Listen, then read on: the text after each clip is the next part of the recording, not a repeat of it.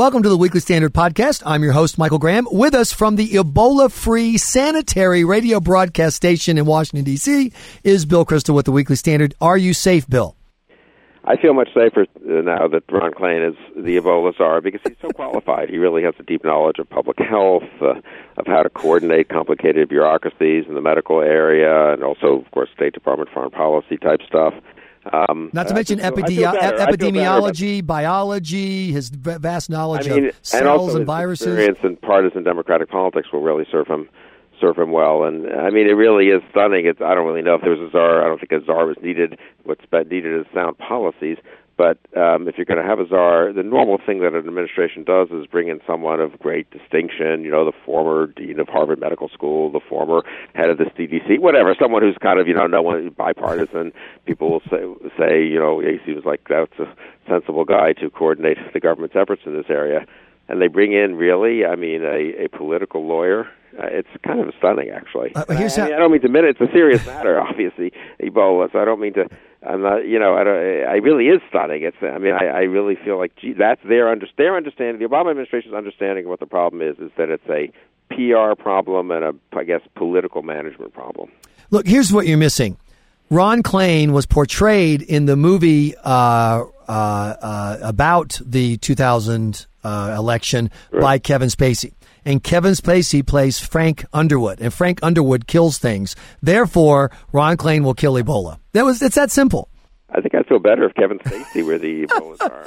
I'm trying to think of making that movie, you know, about infectious diseases. Who didn't make the cut? That's what I want to know. Who else was on the list? I mean, you're down to like Hannibal Lecter at the time you get to Ron Klain. You know, Jeffrey Dahmer for health. And this is what it raises the question. I've been talking to a lot of people who tell me the first sentence out of their mouth, Bill, is, I'm not a conspiracy theorist, but. And then they make the argument that it doesn't get that bad. And you don't have the repeated foul-ups. And you don't have Tom Frieden keeping his job after repeatedly saying things that are demonstrably on their face untrue unless something is up. I'm so anti-conspiracy theory, I don't even entertain it. But this is a shocking, a hard to process lack of seriousness in the middle of what most Americans could view as a potential crisis. Yeah, no, I agree with that. President Obama has a great faith in bureaucracy. He's a big believer in government, and he presides over these bureaucracies, and he doesn't like to shake them up, except when he puts more political hacks in them. So, I mean, the combination of political correctness and bureaucratic ineptness, I think, is proving toxic. But the president believes in political correctness, and he believes in bureaucratic ineptness, especially if the bureaucrats running the bureaucracy are people he appointed who share his liberal views. So, I mean, it really is stunning. A couple of things. The visas being given to people in the 3 West African countries. What is the rationale for that? I mean, the flight ban is, in a way, the travel ban is almost putting it too broadly. Why are we giving visas to individuals to come to the U.S. unless they have emergency situations, which obviously could be handled individually, and they could have special testing, et cetera? I mean, it seems crazy to me and in fact, the African countries nearby that have actually protected themselves pretty well so far have cut off travel to these countries. Now, you can say cut off non-essential travel, but this fellow came to Houston, who is the source of the infection in the U.S., and let's hope it doesn't spread further, but I fear it will. He came, why exactly? To visit a former girlfriend or a girlfriend, I guess, or someone whom we hadn't seen in a few years, I think. I mean, it's just ludicrous that we are putting ourselves at risk, that we've already got 2 nurses with this disease because State Department business as usual was, well, we give tourist visas to people from these countries if they have some plausible reason they want to come visit the U.S. You know, finding out that Ron Klain worked for both Al Gore and Joe Biden has renewed my support for Dr. Tom Frieden, really, at this point. I'm like, let's just stick with what we've got. Also, I mean, it's unbelievable that he's, you know, thinks that he's just smug. I mean, watching him yesterday before Congress, he's sort of smug in his ignorance and in the fact that they've screwed everything up. He's not really apologetic about that. Then the military thing, I'm now kind of obsessed about that. We're sending these troops over there. it's unclear what they're really doing. I guess I read one article, they're building a 25-bed hospital and some Ebola treatment centers. Well, I don't know why military troops need to do that. I'm not sure that one 25-bed hospital in Liberia or Sierra Leone is going to make, unfortunately, a heck of a lot of difference. It's a very small percentage of the patients there.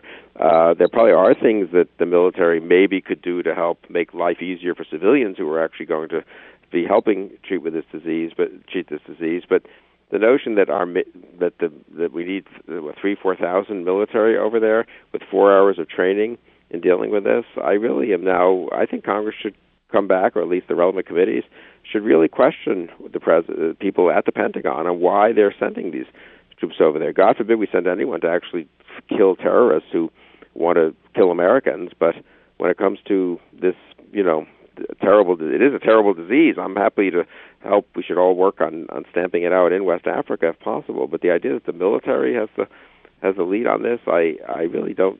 I just don't see the rationale. I mean, you can buy prefabricated hospitals, I should think, in the U.S. or probably in many places closer to Africa. Fly them over, let contractors go in and build them, pay them well for running the risk of whatever medical risk there is. But why the U.S. military? Dr. Scott Gottlieb, I spoke to earlier today, mentioned that of the 17 hospitals that the military is supposed to build, that they have built 0 so far. Yeah. That's not good news. And then there's also something, and I think there's a great piece in the Current Weekly Standard by Jonathan Last. There's also a podcast with him as well about how little we know about the disease and how much debate there is among the experts on this.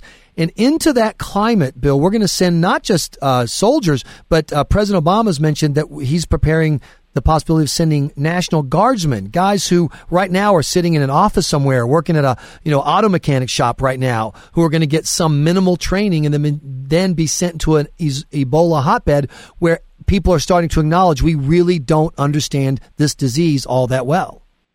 But we're told by the Pentagon and by the administration, don't worry, they won't be. They'll be told not to come into contact with sick patients. Well, what does that mean? I mean, they don't control all the civilians they come into contact with.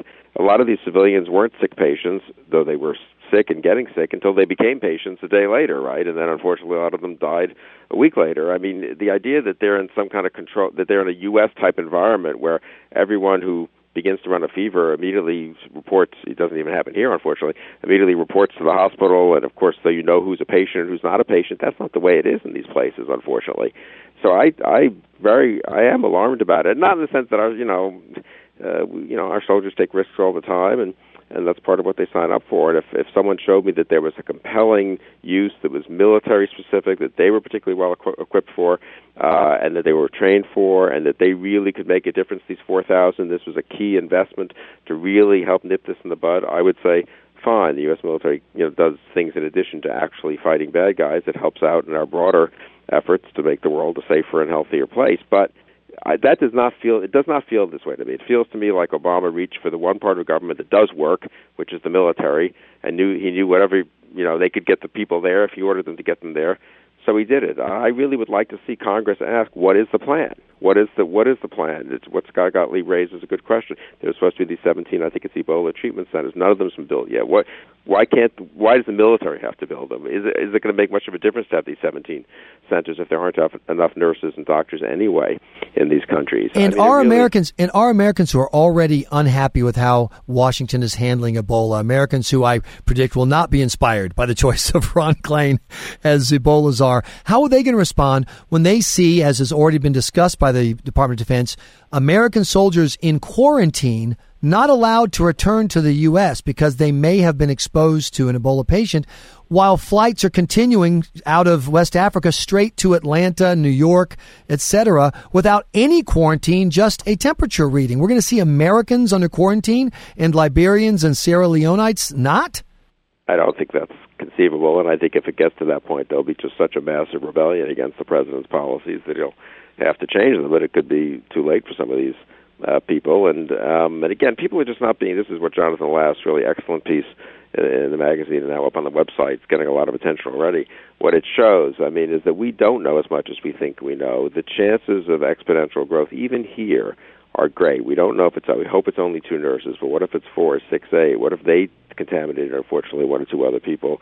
And you do get into this situation, and what if some of these other people showing up, directly or indirectly, have traveled to West Africa, do have Ebola, have the disease, and have they passed it on? So it's a very serious situation, and I just think the Ron Klain thing is almost a slap in the face, really, isn't it, to the American public? It's all these fears are childish. If people don't know anything out there, we're not even going to listen to the yahoos. But, make them happier to have a czar, so we'll just take one of our political buddies and make him, quote, czar for a little while, till everything calms down. I guess that's their attitude. Look, I hope we get lucky, and it turns out that we get there aren't many more cases, and Ron Klain can go home after 90 days and say, you know what, the public health system worked, and we got lucky in dealing with this disease. But I'm very fearful that we need more than luck, and I don't think Ron Klain brings us anything more than luck. What we don't need is to politicize the issue. So, by the way, Bill, how will this affect politics? No, actually, there is a serious question. As I say in my editorial up on the website, we should politicize the issue in the good sense of politicization, which is criticize the administration's policies, hold them accountable, propose better policies, such as not giving people visas.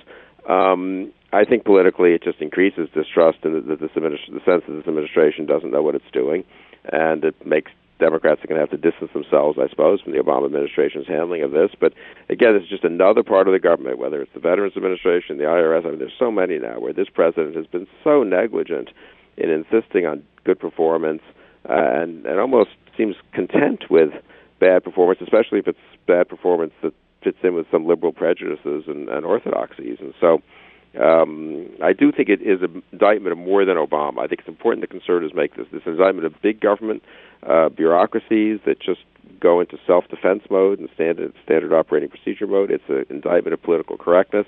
Not that diseases don't break out if conservatives are running everything and the conservatives would handle it perfectly, but the particular failures in the handling of this are particular failures of big government and anti-state liberalism. To get more Ron Klain-esque with the politics, the pragmatic impact on elections, I have heard some people arguing in the last 24, 40 hours that this is actually not that bad for Democrats because it distracts people away from issues that are directly political, like Obamacare, like the relatively crummy economy, like the candidate supports for Obama. It focuses people on something that, when you think of government, you don't think disease, connected the same way you think government and government policies like Obamacare. What impact do you think this issue will end up having on the first Tuesday in November? I think voters are less easily distracted than elites think. They've mostly made up their mind already. They're mostly going to, I think, vote for change in Washington, which means a Republican Senate.